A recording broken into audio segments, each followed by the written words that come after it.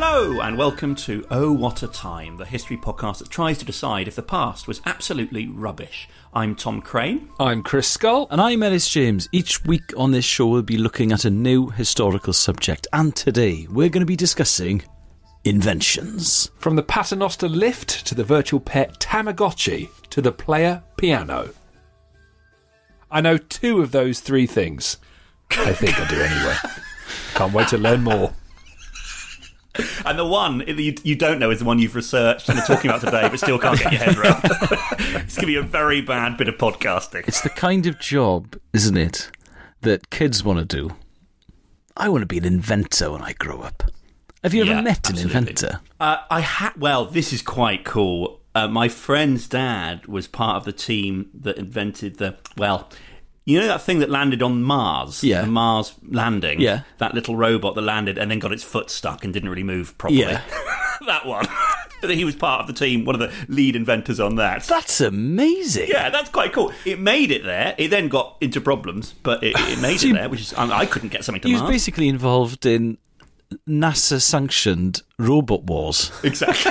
The two main inventors of our lifetime, I would say, Trevor Bayliss and James Dyson. Clive Sinclair as well is the other one. I'd say. No, I'm not. You're not having Sinclair. I'm not having a shit car. A shit car that would be terrifying to drive. Can you even call it a car? The Sinclair C5, when you see footage of it, you think you'd have to be a maniac to get in one of those on a main road. This has to be a prank. Can you be classed as an inventor if your invention is just rubbish and impractical? He did invent other things, though, in fairness. I don't know why I'm being so supportive of Sir Clive Sinclair, but he did have other things in his locker, I think. Oh, he was the ZX81 and the ZX Spectrum. Okay. So he invented those early computers that I'm just about old enough to remember. Even when you had a Spectrum, you barely had a computer, though. Yeah, that is true. It was on the outskirts of computers. In the same way that if you had a Sinclair C5, you barely had an electric vehicle. You might as well walk. Yeah. Did you need a number? Did Sinclair C5? Would you have to register that with the DVLA? Now, that is a good question. I'm not sure. I just remember the footage of him, I think, on Tomorrow's World or something like that. So driving it round a busy roundabout, and there are lorries. Beep, beep. You just think, there's no number plates on a Sinclair C5. Oh, okay. So that'll probably be because it can only achieve a top speed of insert number, which is okay under the DVLA. It probably will be that. Yeah. That it can't... It'll be the same way you don't have to register an electronic scooter or any of these sort of things, so they can't do the speed that's required to be a vehicle, a roadworthy vehicle. I'm afraid now I'm going to have to look up the top speed of a Sinclair C5. An electrically assisted pedal cycle. Yeah, because I was about to say that. Wasn't there an element of it where you pedalled? Yeah. They were made in Wales, made in Merthyr. That's not a sexy sentence, is it? I'm now going to get in my electrically assisted was it electrically assisted pedal cycle? That is not a cool term for what you're driving. Although widely described as an electric car, Sinclair characterised it as a vehicle, not a car. In the same way the Flintstones car was a vehicle and not technically a car. That's amazing. I do have... I've had an invention that I've had knocking around for a while in my head. Oh, yeah. Great. If you'd like to know what it is. Which is... I have a problem where my flies, when I go out and about, my flies are often down and I don't realise it. So I'll go to the loo. That's a choice, Tom. Don't lie. I'll walk around town and then I'll realise, oh no, my flies are down again. I can't believe it. I forgot to zip them up again. Yeah.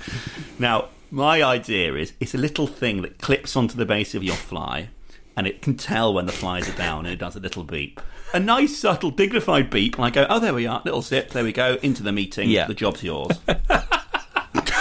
So thanks for coming in. You now run Apple. I think the scenario you've just posited really reveals that you've chosen this as the reason why these jobs are not coming off. Yeah. Exactly, yeah. It must be. We've looked into it, and it's the flies. Well, I've always noticed, Chris, whenever I miss out on a job, it's always to someone who's got his flies done up. So there must be some kind of correlation. I'm not a mathematician. If you drew a graph that gives you the result, that's why. Anyway. Should we do a bit of correspondence? Yeah, let's do it. What you got? Right. Okay. We've had an email from none other than Leigh Saunders. Thank you, Leigh, for getting in contact. On the subject of medieval jobs, it would be definitely a bit of a skive. Ellis, do you want to explain what this was? Because it's something you mentioned. Well, I'm so glad that I'm able to make a living from podcasts and the radio and occasional live performances. I just don't think I'm suited to anything else. And even when I talk to relatives of mine who've done sort of manual work or physical work, I think, my God, I'd last 5 seconds doing that. So then you extrapolate from that and you think, okay, well, how would I have coped 100 years ago, 200 years ago, 1,000 years ago? And I just assume that I would be dead at 13. That's just how I imagine it working out. So we've been interested in jobs from the past that are a bit of a skive. Exactly. I would also die. I'd die at 14 and I'd be found with my flies down as well as a final indignity. They'd assume you were some sort of court jester, a dirty court jester. No, this guy's brilliant. He's got one gag, but this gag. Wait till you see. You won't see it coming. It's the same joke, but it's always hilarious. So Leigh has got in contact to say, hello team. Great podcast you guys are producing. Thank you. Your question in today's new correspondence episode about a job from the medieval period which actually be not too much hard work compared to the hard labour of others set my mind straight to one thing and one thing only. A food taster. Oh. This being the person who was employed to taste the food of the kings and queens or other important people to check if it was safe for them. It would secure employment with the most loved elites of society of the period. And waiting for meal times and tasting food off a plate and giving your employer a thumbs up, unless you were suddenly dead, of course, wouldn't be that bad. The one caveat to this would be you'd have to be all over the medieval opinion polls and subscribing to whatever the medieval equivalent of push notifications were to keep up with gentry popularity. So perhaps a messenger knocking on your door delivering an update on rich people and how they're doing in the opinion league tables, because you wouldn't want to risk the food tasting of an unpopular person. So that's the thing. You need to be across who is liked and who isn't liked. His main point is that actually day to day, if you're with someone who's much liked, being a food taster is not that bad a job. Here's a question that I've always wanted to ask about food tasters, medieval food tasters. Yeah. Surely if the food is poisoned, it's not going to be instant. It's not like cyanide, is it, back then? It's going to be something that just rots your guts over like 48 hours, isn't it? So surely there's not enough time for a food taster to really evaluate how lethal a main course is. I was with an Australian comedian once and we were all eating oysters. And she went, "Oh, that's a bad oyster. The oysters are bad. Everyone avoid the oysters." So maybe you can just tell, and you'd have a little bite of poisoned food, and you'd say, "Right, I'm probably going to be very ill, but not die. No one else touch it. I'm going to have a really tough 10 days. Yeah. Everyone else, go and get a KFC." Can I suggest something quite awful? Just get a dog. And have it under the table with you, and then wait 10 minutes. Tom, you'd be of such value in the court of a king because you're a great jester. The fly stuff's incredible, and also you're chipping in with ideas. Yes, you're a problem solver with your flies down. This guy, he's an absolute joker. But when the chips are down, boy, he comes with great ideas. He comes up with great ideas, and he's always got his knob out. It's absolutely fantastic. Great for morale. When the chips are down, also incidentally, don't eat the chips. The dog is dead. You're wasted here. Thank you, Leigh, for getting in contact with that. We love all the stuff you send us. So should we quickly remind people of the format points they can hit us with? 1 day time machine, the greatest format point in current podcasting. You go back for a day, any point in time. What are you doing with your day? What are the other things we want people to email about? Medieval skives. I'm absolutely fascinated by them. Or even skives at any point in history. Jobs that definitely would have been quite easy. Yeah. Also, what would you do if you went back to 500 AD to convince someone of a fact that is demonstrably true? And Brilliant. Have you got any good historical relatives? Here's how you can get in touch with the show. All right, you horrible lot. Here's how you can stay in touch with the show. You can email us at hello@ohwhatatime.com. And you can follow us on Instagram and Twitter at Oh What a Time Pod. Now clear off. So this week, as we said in the introduction, we are discussing inventions that changed the world, and I'm going to be chatting about the player piano. Now, live music, or any live performance, has historically been very expensive, and therefore to some extent exclusive. But in the years before the advent of mass-recorded sound, something that I think we'd probably find quite hard to imagine, almost the only way to hear good music played to any sort of professional standard was to go to a concert, which meant relatively limited choice. And also it meant you needed to live in certain places. Can you imagine that, though? Not being able to listen to songs you liked unless you actually went to a gig? Yeah.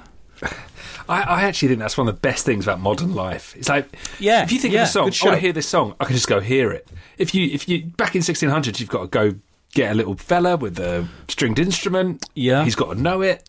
You're like, I love this composer. Oh, what are they on? Oh, there's a concert at a venue 400 miles away in 9 months. Which I can't afford to go to. You should go for the weekend. Treat yourself. No, how? Also, if you go to a concert and you're like, wow, that's an absolute banger, well, you're probably never going to hear it again in your life. Enjoy the memory. Your one option in the home is to sing the song yourself, isn't it? So if you go, I want to listen to Greensleeves, you could just stand in your front room and sing Greensleeves and listen to it. Listen to it live. It's not as satisfying. But that is literally what people's sort of relationship with music would have been, because most people wouldn't have been able to afford it. But I also, suppose, in any way, people playing pianos in pubs was a really big thing for a very long time. Yeah, and people really respected the person in your community who was a good musician, because if you'd gone to the trouble of learning songs, I think more people probably were self-taught musicians as well, because it was the only way of creating music. Music's such an enormous part of all societies.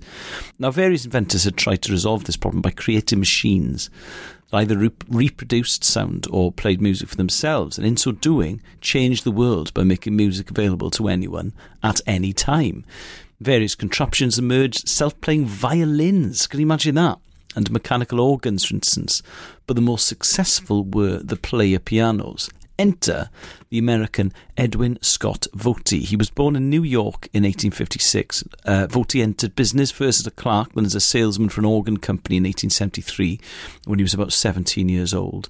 Now, Thomas Edison... That's quite a hard job, isn't it?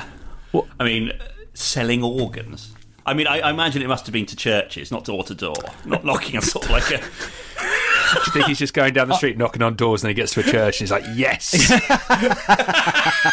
And he goes in and there's a huge dusty space where there was previously an organ. Yeah, and a very sad congregation who love music. They've just donated loads of money.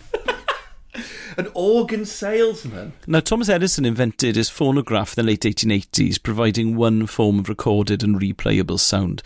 But so Votey began to think about the applications and prospects for the instruments he was selling to his customers. The result in 1895 was the player piano. Now, that's the other thing with having recorded music at our fingertips, is if you love a song, you can just play it again and again and again. Yeah. That's really interesting. I suppose you could make requests if someone was playing something in a pub. But if a song is... I think I'm quite weird about this. If there's a song I like and really love it, I will listen to it 30 times on the trot. Absolutely, definitely. Especially if I'm travelling somewhere, if I'm commuting somewhere with my headphones on, and it's my little secret that I've just listened to Taylor Swift. Yeah, no, your secret is that your flies are down and everyone can see your penis down. Now, with the player piano, using specially punched rolls not dissimilar to the punched cards used in early computing, the piano read a series of instructions and played pieces of music on its own. The mechanism was pneumatic and driven by bellows operated by a human player, who was also responsible for the tempo or speed of the piece being reproduced. Eventually, electric models were introduced. Now, to truly transform the market and to compete with the phonograph and the gramophone, player piano manufacturers needed one more innovation. This is crucial as well. An instrument that could reproduce the tempo and other phrasing input by the original performer. Now, this innovation was to be credited to the German Edwin Welt. He launched his reproducing piano in 1904, though its heyday was to be in the 20s.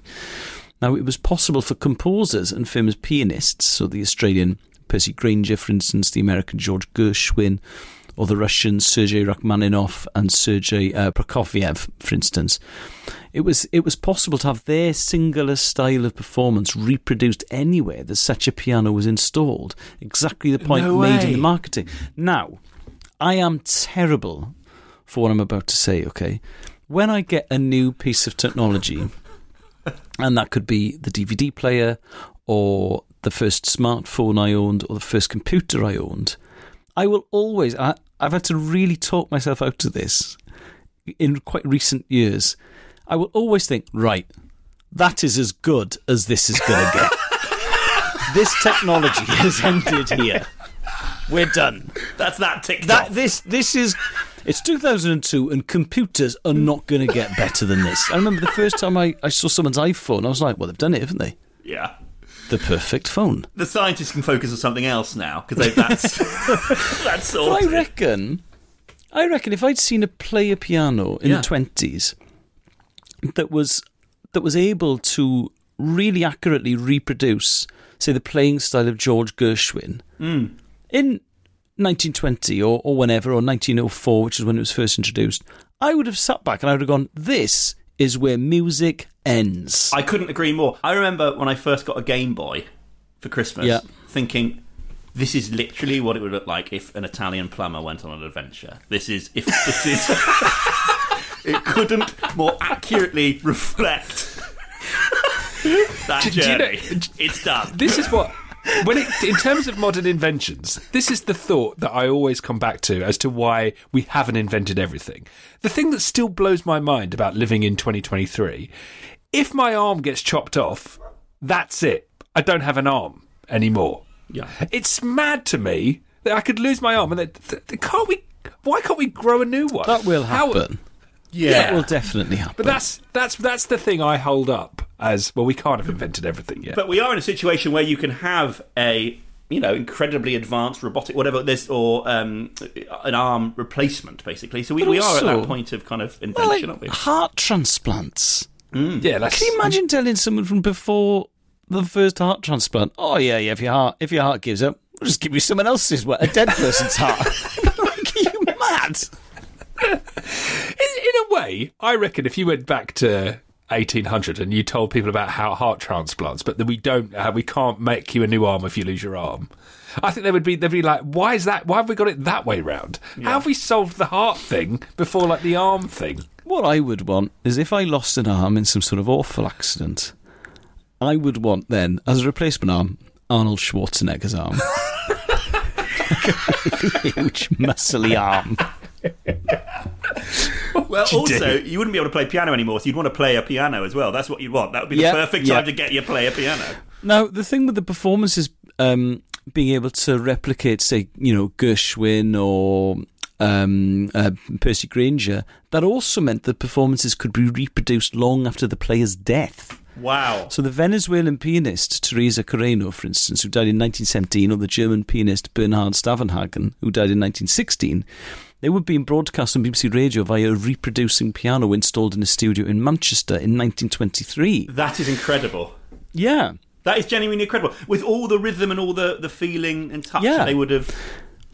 Now, that's the Norwegian composer Edvard Grieg was still providing concerts in 1937, some 30 years after his death, and influencing interpretations of his music thereby. Even today, disc and electronic recordings have been made based on the performances captured by the reproducing piano, either a grand or an upright. Now, the how of capturing the performance was quite simple. A player was invited to the factory and asked to play a piece on a specially adapted piano. So each key was rigged up to a pencil, which marked wherever it was played and for how long onto a blank paper scroll, a blank version of the punched ones sold to consumers. There were also pencils recording pedal use and tempo.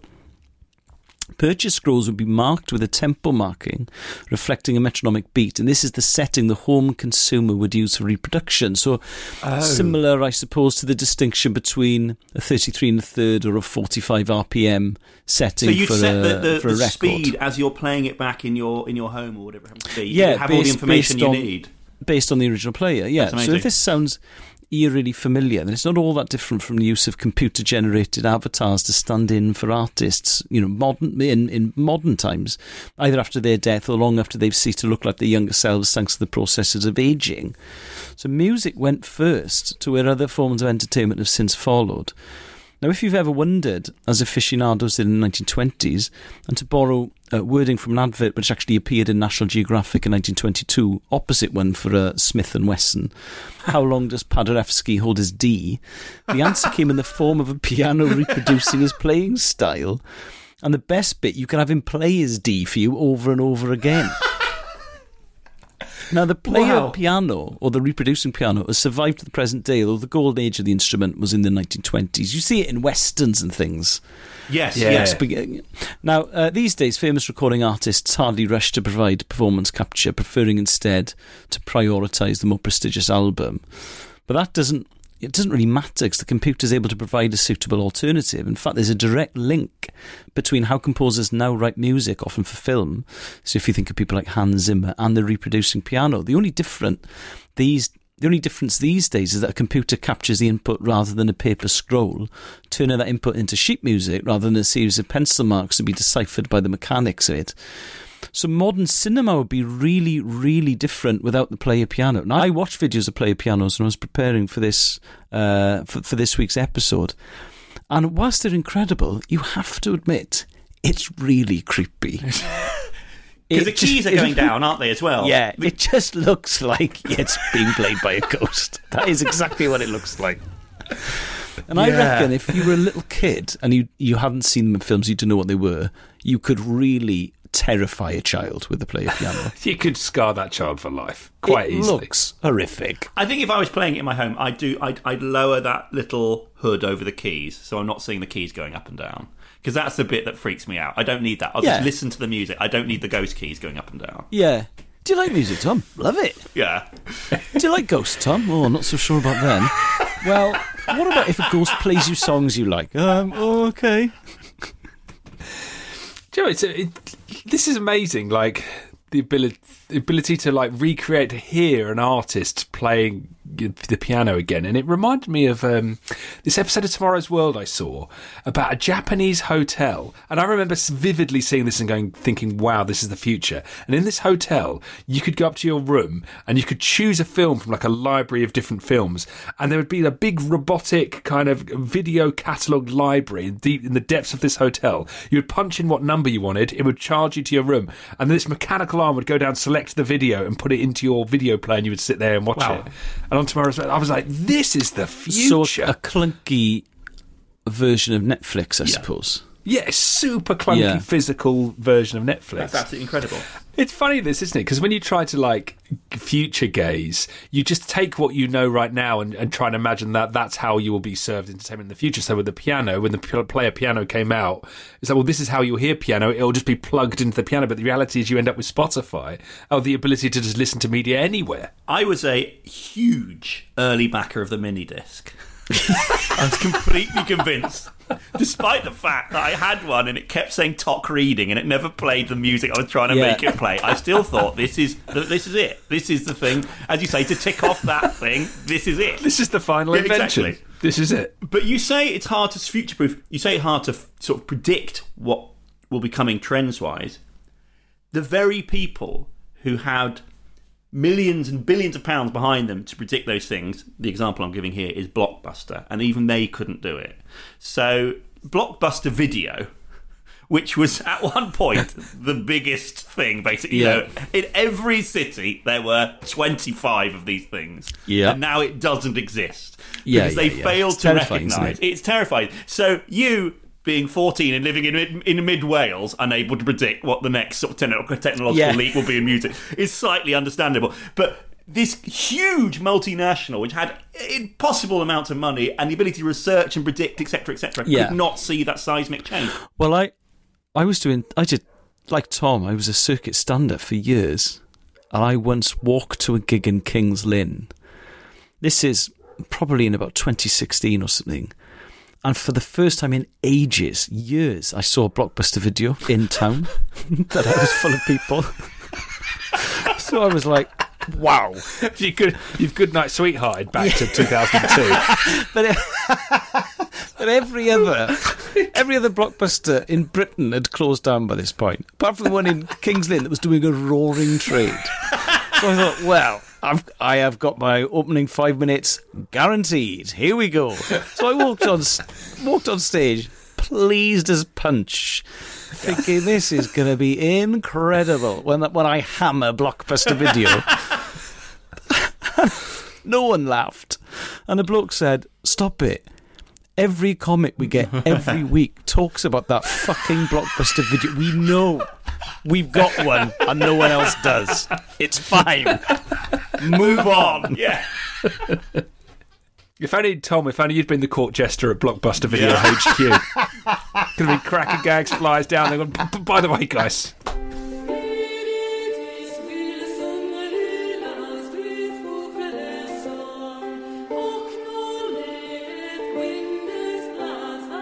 All right, I'm going to talk to you about a late 90s craze. All right, so we get in our time machine. We go back to the 90s. LSU emerged from the time machine. People immediately saying that guy does not belong here in the 90s. He's sticking out like a sore thumb. Couldn't possibly get away with it. Doesn't make any sense. He knows too much. Children in the 90s enjoyed a series of imported crazes, all of which were massive and then just died off just as quickly as they emerged. Do you remember the yo-yo? The yo-yo came back and was huge for a bit. That's a weird question. Do you remember the yo-yo? But it went massive. It was massive. It had a kind of... It had a resurgence, a renaissance. And the thing with the yo-yo, during the 90s yo-yo renaissance, people of my parents' generation were so smug. They were like, "Oh yeah, it'll all come back. These people will be playing with a stick and a hoop in a couple of months' time." Like, yeah. Okay, you did this first. Very good. Fine. By the way, can I just tell you one thing? Tell me if this is the correct decision. I was walking down the road with my 5-year-old yesterday, and on the wall on one of our neighbours' houses was a Diablo. Diablos? Which is the thing you'd spin with 2 sticks and flick it in the air. Idiots have them at music festivals. Right. Yeah, okay. Well, I was one of those idiots. Diablos. Yeah, I had one as a teenager and I was really good, and I could do the one where you flip it over, you put your stick through the eye of the needle, as it were. That's what we called it in the Diablo community. In the community, yeah. With my fellow Diablos. They got banned from my school because one of them hit Mr. Man on his head. Mr. Man was a sports teacher. And then there was a Diablo ban, and I was gutted because that's what got me through break times. Did we play Pogs? Remember Pogs, the little cardboard discs? I was a little bit too old for Pogs, but I remember them. Pogs. They came came right to the end. And then there's also I had a Nokia 3210. Do you remember Snake? Snake was a big thing. Yes, that I'm part of Generation Snake. If you ever managed to do the thing where the snake filled the entire screen, I never did it. I got close a couple of times.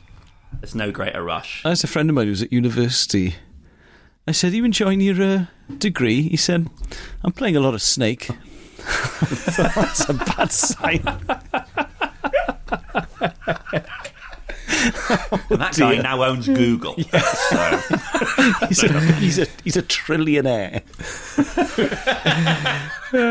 There was also Windows 95 emerged, and everyone was playing Solitaire and Minesweeper. But of course, the big one was the Tamagotchi. Yeah. Yes. November 1996 it came out. I had a Tamagotchi. Yeah. Did you guys have a Tamagotchi? No, I was 15, almost 16 by the time they came out, so it felt like... I think my little sister had one. I think it felt like something slightly younger kids had. I didn't have a Tamagotchi. Yeah. I was a similar age, but I also had a Diablo, so to answer your question, yes, I had a Tamagotchi. I did have one. If you don't know what a Tamagotchi is, it's a little digital virtual pet. It had a little plastic casing, little tiny digital kind of little screen, few buttons, a keychain, usually brightly coloured plastic. It was the brainchild of Japanese inventors, the businessman Akihiro Yokai and Bandai employee Aki Maita. They wanted to come up with a pet that was easy to look after, and hence Tamagotchi was born. It was sold by Bandai, which is interesting. They're the same company that came up with Mighty Morphin Power Rangers. Oh, so wow. They were raking in the cash in the mid-90s. Yeah. And so it hit British Isles, May 1997, and it just went mad. It sold out everywhere almost instantly. And I bought one. So I was... In 97, I was 14, and I got a Tamagotchi. And I got it was what was then a new generation of Tamagotchis that you could fight. Do you remember this? What? I don't Against remember other this. Tamagotchis? I remember you had to feed them and you had to do all the stuff you would with a normal pet, but obviously on screen. But you had to remember to do it. Yeah. Well, yeah, that's a good point. Maybe I should explain the things you need to do. You would get your Tamagotchi. It would hatch from a virtual egg. You would need to feed it. You would need to toilet train it, groom it, entertain it, put it to bed, give it medicine when it's ill. Yes. And you'd have to give it different levels of care and attention depending on how old it was. Interestingly... And all of this, Chris, it was on a tiny LCD screen as well. Yeah, tiny LCD little screen. Yeah. Your average lifespan of a Tamagotchi... This is interesting, this, because I swear Tamagotchis were older, but the average age was about... Average lifespan is 12 days, 7 generally the kind of shortest, 25 the longest. It's a bit bleak, isn't it? Yeah, so I thought... I'm sure I had make a it Tamagotchi longer than that. Yeah, and they say that Britain is a nation of pet lovers. How long should we let it live for? 12 days will be fine. 12 what days? about 14? What about making it make it a fortnight? No, not quite a fortnight. Oh my 12 will be fine. Yeah. So the average lifespan is 12 days. The world record age for a 1996 Tamagotchi, you have a guess? 9 months. 89 days. Wow. 89, but it must have been some pain at the end. There were definitely parents who said, "Oh, you want a dog, do you? We'll get you a Tamagotchi and see how you get on with that. And if you can look after a Tamagotchi, we might consider getting a dog." That was definitely... Came in and go, "It's dead after 12 days. I told you. This is why we didn't get you a dog." Yeah. You can't look after Tamagotchi for 2 weeks. Yeah. But the difference is, if you kill a dog, we're going to end up in prison. Genuine question, though. What do you think the thought process was behind 12 days? What's happened there?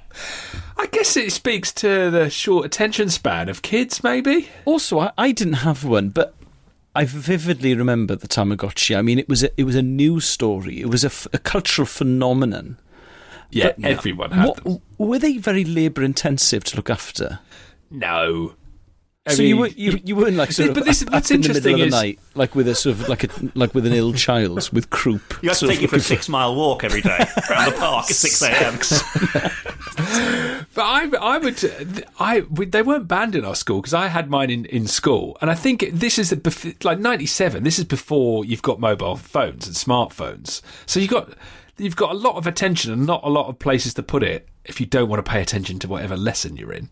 So I would sit there like checking on my Tamagotchi. It was a little again, you know, the same way they say that when you get a text message or you check your phone, it releases like a few endorphins. There's like a chemical reaction. Yeah, I think it was that Tamagotchi was a really early version of that, coupled with personal responsibility.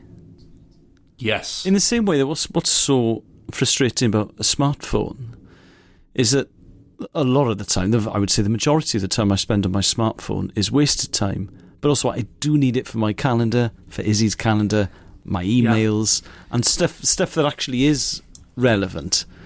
But then you get sucked into the sort of the less relevant stuff. But with the Tamagotchi, obviously, if you don't look after this thing, it will die.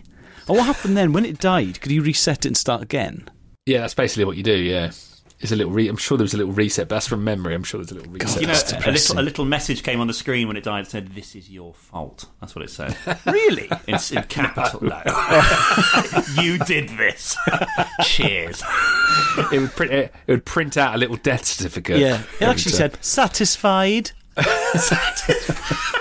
Did Did you give a name to your Tamagotchi? Yes, did you have a name? Right. So I remembered the name of my Tamagotchi last night. Now, you have to understand, this is like 1997, and I just really got into hip hop. So I called my Tamagotchi Tupac 2. Yeah. Tupac the Second. Yeah. Because it was a fighting Tamagotchi. And I'd learned that Tupac had Thug Life written across his stomach in a tattoo. Nice. So I called my Tamagotchi Tupac 2. And it was a fighting one, and it was like a champion. I had this champion Tamagotchi. I think that they must have introduced the fighting models for boys because it was huge in my school. All the boys. Who was it fighting? You link them together. They would have like little connections on the tops of the Tamagotchis. You'd press them together and go like battle, and then you would watch your two screens as you would fire little kind of like Hadoukens on Street Fighter 2. Yeah. You would kind of like just throw fire at each other, and then one would win. So could you get beaten up? Slightly unfortunate considering what happened to Tupac. But this is Tupac 2, you see. He was writing a new history for himself. Oh, okay, fine. So were you in control of the battle? No. You could feed them, and I think you might be able to train them. There was some element where you could... Basically, if your Tamagotchi was genetically good and you kept it in good condition, it had a better chance of winning its fights. Wow. Okay. And Tupac 2 was on a roll in my school. Just unbeatable. Yeah. That's incredible. But of course, what would happen on the battles, if you fought... This is the ultimate fate of Tupac 2. We would fight... I'd had so many fights that ultimately he lost one, and that was it. Curtains. Yeah. And that was true also of the other range of Tamagotchis. If you didn't fail to act, you didn't feed them or groom them, or entertain them, put them to bed in time, over a sufficient period of time, that animal would die. Your Tamagotchi would pop it if you didn't look after it. Well, I remember, Chris, actually, on that, there was a point where I lost my Tamagotchi. So I knew it was somewhere in the house dying. Suffering. Which is quite bleak. Somewhere in the house, my pet was just dying. And I wasn't. I was covered in feces. I was supposed to sort that out. I was supposed, all these sort of things you're supposed to do. Oh, yeah. How depressing! I've just remembered as well. If your Tamagotchi would do a little poo, and you'd see little flies buzzing around it, and if you didn't clean the poo, that's how it would get sick. I'm sure that was one thing that I've just remembered now. It's odd, isn't it? Because there are so many parallels with modern smartphone addictions. Yeah. With the Tamagotchi and the way kids entertain themselves now, but there is an element of personal responsibility to the Tamagotchi that I actually quite like. Absolutely, yeah, it's a good way. You know how they give like kids babies, like they cry to kind of get them used to responsibility, and also you get. I remember my sister had a doll that weed and she had to change its nappy and stuff, and there is something quite interesting. There's something quite positive about that, having to look after something, especially a family that doesn't have pets. It's just the fact that Tom's just died under the sofa. I didn't even bury it, never found it again. So in Japan, various innovations popped up around Tamagotchis, such as Tamagotchi creches, where units could be left in the care of others if your parents were busy. Special bereavement hotlines, where people could get counselling and grieve over the loss of their virtual pet. No. There will always be grifters looking to make money. As night turns to day and day turns to night.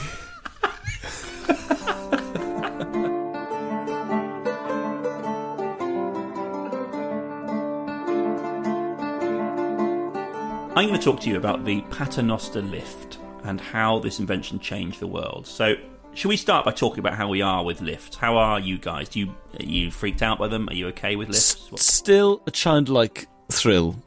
Oh, really? Okay. I love a lift. The higher the better. Absolutely love it. I went up to the 11th floor last night and I was like, this is living. Where were you?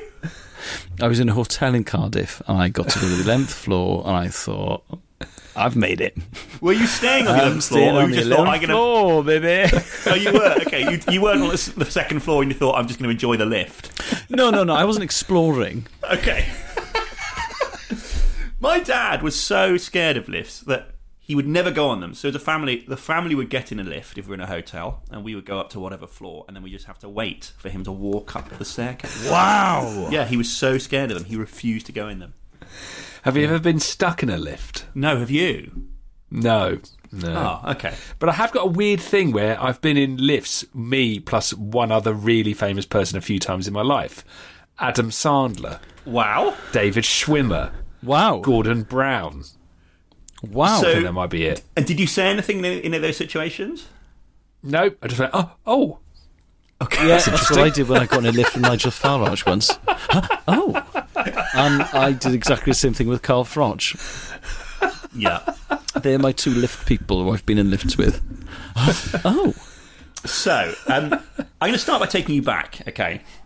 before I talk about this Paternoster lift and how it changed everything. So the modern elevator can trace its roots back to Louis XV Versailles Palace in 1743. So that's too early. That's too early for a lift. That's too early. Don't like it. It's amazing. His lift was called the Flying Chair, and it required... I think I see what's happened here. Oh, yeah, he'd also invented a flying chair. That's the other thing, That's nice. which I'm surprised to take off. So it required the user to pull on a rope to raise himself up or down. Would you like to guess why he had this installed in the Versailles Palace? Was he a big lad? He wasn't. Well, he was a big lad, but that's not the reason. Well, it's kind of on the outskirts of the reason. He had it installed so he could visit his mistress's apartment, which is on the floor above his, without having to use the stairs. So he was quite a lazy guy, and also didn't really want to be seen going around the palace. How's that less lazy than the stairs? Well, if you're doing it with sort of hand power. Well, it had counterweights, so maybe it was quite a smooth action. Oh, okay. Yeah. It does make me think, though, how sexy is that? Will that be you appearing slowly, like sort of the love lift on Take Me Out into someone's bedroom, possibly naked? Which is the next question. Are you arriving naked when you go up to see your lover? Sat there on the chair going, I'm ready. I think tiny pair of pants. Yeah, in case she's not alone. Yeah, not quite naked, but Yeah, exactly. certainly not fully clothed. But how is it? So you said that's working when someone's pulling a rope, basically? You'd sit in it. It was like a little cabinet, basically. You pull a rope, and then you would slide up to your lover's room. Oh, you pull it yourself. You pull it yourself, that's the thing. It's quite hard work, isn't it? I still think that sounds like more work than walking up the stairs. It's like your arms are doing the work, aren't Yeah. I also imagine that it was... I imagine it was quite squeaky, so other people would have heard. So I'd be thinking about... I'd probably... Let's say you finished quite quickly. You don't want to be going down, squeaking your way back to your bedroom and everyone going, well, that's been 3 minutes. I'd probably go... After I'd finished, I'd say, should we chat for a bit? And then I think I'll probably squeak my way down in about 10 minutes. Yeah. Should we chat maybe a 3-course meal? Do you fancy a curry? So, that was the first lift, but it wasn't until the mid-19th century that lifts really started to gain momentum, because this was the time when buildings started to get taller and taller, and most notably, the E.V. Haugwalt building in Manhattan. Haugwalt, which opened in 1857. It was 5 stories tall, and it was there that they set up the first ever passenger elevator. It was installed by a guy called Elisha Otis. Now, the reason this was put in wasn't because it was hard to get up those 5 stairs. It was because there was a shop in there, and the guy wanted to draw people to his shop. It was called Howell's Fashionable Emporium, which sold cut glass and fine chandeliers, stuff like that. And he just wanted people to visit.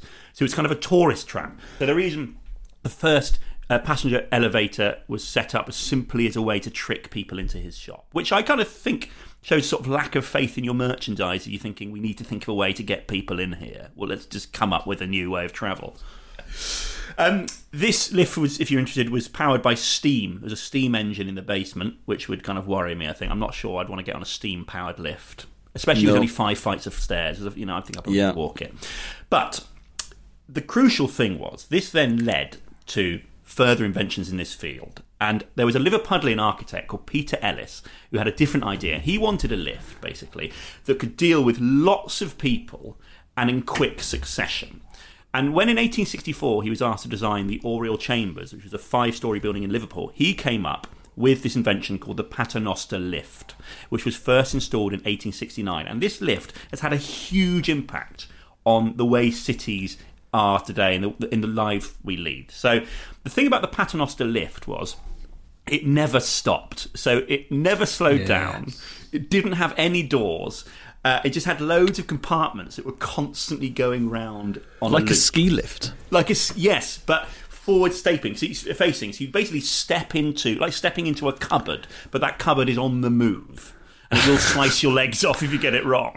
I've just realised what a Paternoster lift is. Yeah. And I've never seen one in real life, but I know about them. They are terrifying thing. Exactly. So passengers had to step into these little cupboards, basically, and they had to time it right, and they had to leap out at their own peril, making their own judgments about timing, because it wouldn't stop. It would just go. It would go past your floor onto the next floor, and you just had to jump out and in at the right time. It was really easy to get wrong. I mean, do you think you'd risk that? Would you? Do you know what? I've only been skiing once, and I was hungover, in my defence. So I'd never been. So they started me off on a sort of child slope, and I got good enough at that. They said, you can do a blue run on your own now, but you need to go on a ski lift. I was like, oh great, that sounds like good. It was on some day, I can't remember how long, but I'd had a couple of lessons. Yeah. They said, have you been on a ski lift before? And I rather arrogantly said, I'll work it out. Anyway, it was explained to me how to get on and off a ski lift, at which point, let's face it, my attention started to drift.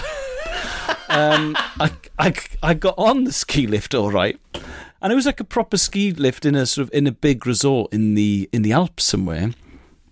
But when it came to getting off the ski lift, I realised I'd not been listening and didn't know, and kind of blagged it, which was absolutely impossible to do. So I sort of got off the ski lift badly. My skis got caught. I don't think I'd got off the seat properly. I can't remember if you meant to unclip yourself. Either way, I got everything that you could get wrong. And I had to be rescued by. Obviously, it's still going. Now, if I don't get off, the drop obviously becomes exponentially bigger. At which point, it looks like I'm sort of facing death. So I got. Are you sort of sat on the rescued. seat at this point? What have you managed to do? You have got your bum on the seat. It's okay, like fine. being dragged, all this kind of stuff. Yeah. And I reckon I was probably 3 seconds away from serious injury. And I know it was bad, and I know I should have listened, and I know that the bloke was angry with me because he was so furious. He took his gloves off and threw them at me in disgust. In cold weather as well. Yeah, and swore in a language I didn't understand. Yeah. And then I thought, right, just pretend that didn't happen, and then it was awful. It was absolutely awful.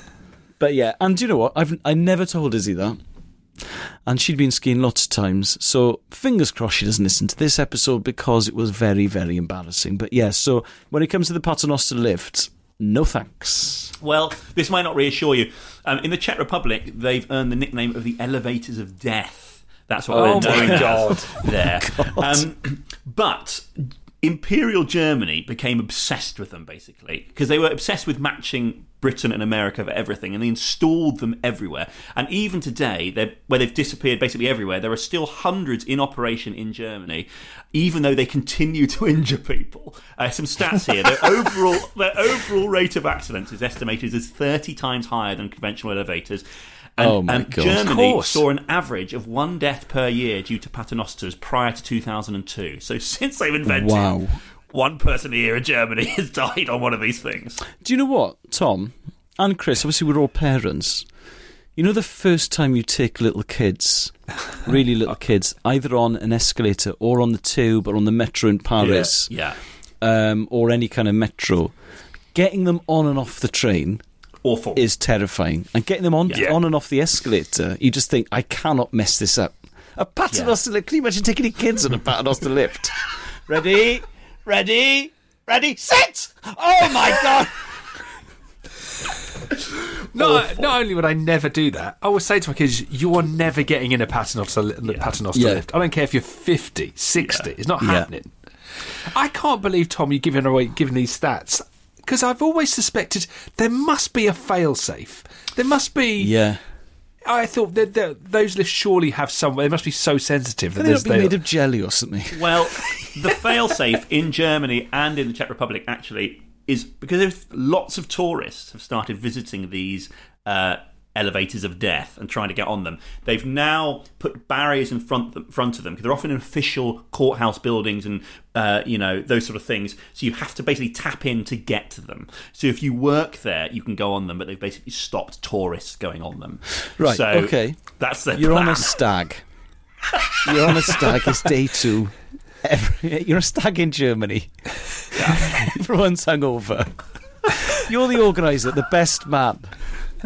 You see the elevator of death as a potential tourist attraction. Sounds like an Inside Number 9 episode, doesn't it? Would watch. Would absolutely watch. Do you go, that sounds like a laugh? Or do you say, no, we're going to go to the pub because it's absolutely mad? Go on. I would never, ever do that. Because you also know there's one of the lads on the stag is going to do the thing where he lies down and he puts his head out and he tries to put his head back in just before it goes. Oh, Dave. So that's going to happen. This is freaking Ultimately, me out. it's not good enough because you're just on a lift. And you've got to get off again. Even if you get it right, it's hardly the thrill of a lifetime. It's just a bad thing, but with added jeopardy.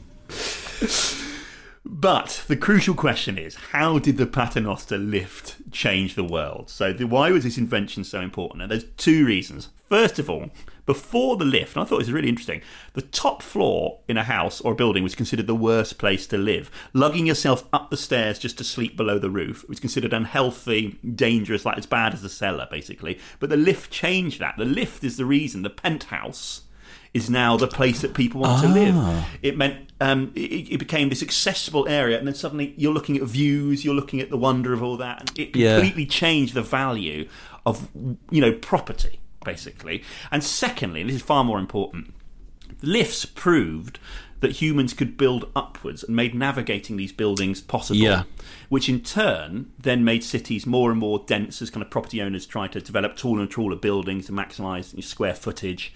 So without the invention of the Paternoster lift and other lifts like that, cities would not have developed in the ways that they have now. They're the reason we have high-rise and New York and Shanghai and London and all these places look like they do. How because of the invention of the lift. It allowed us to build up, to cram people into small spaces, because really, build a building which is 60 floors high, if there's not a lift in it, it's not usable, is it? And that's the important impact it had. Amazing.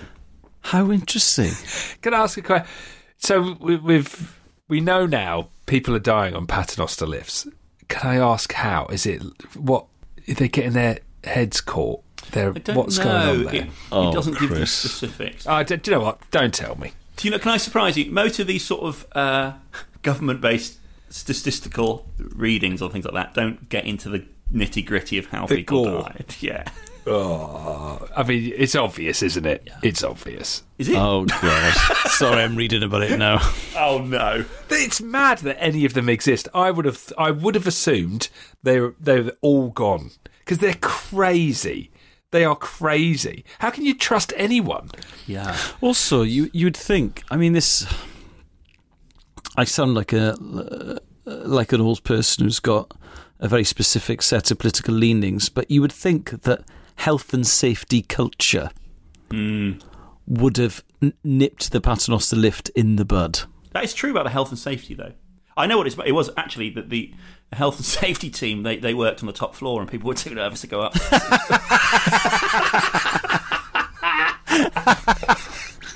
There's a 150-year-old man with a massive white beard waiting there, thinking to himself, we haven't had a single complaint.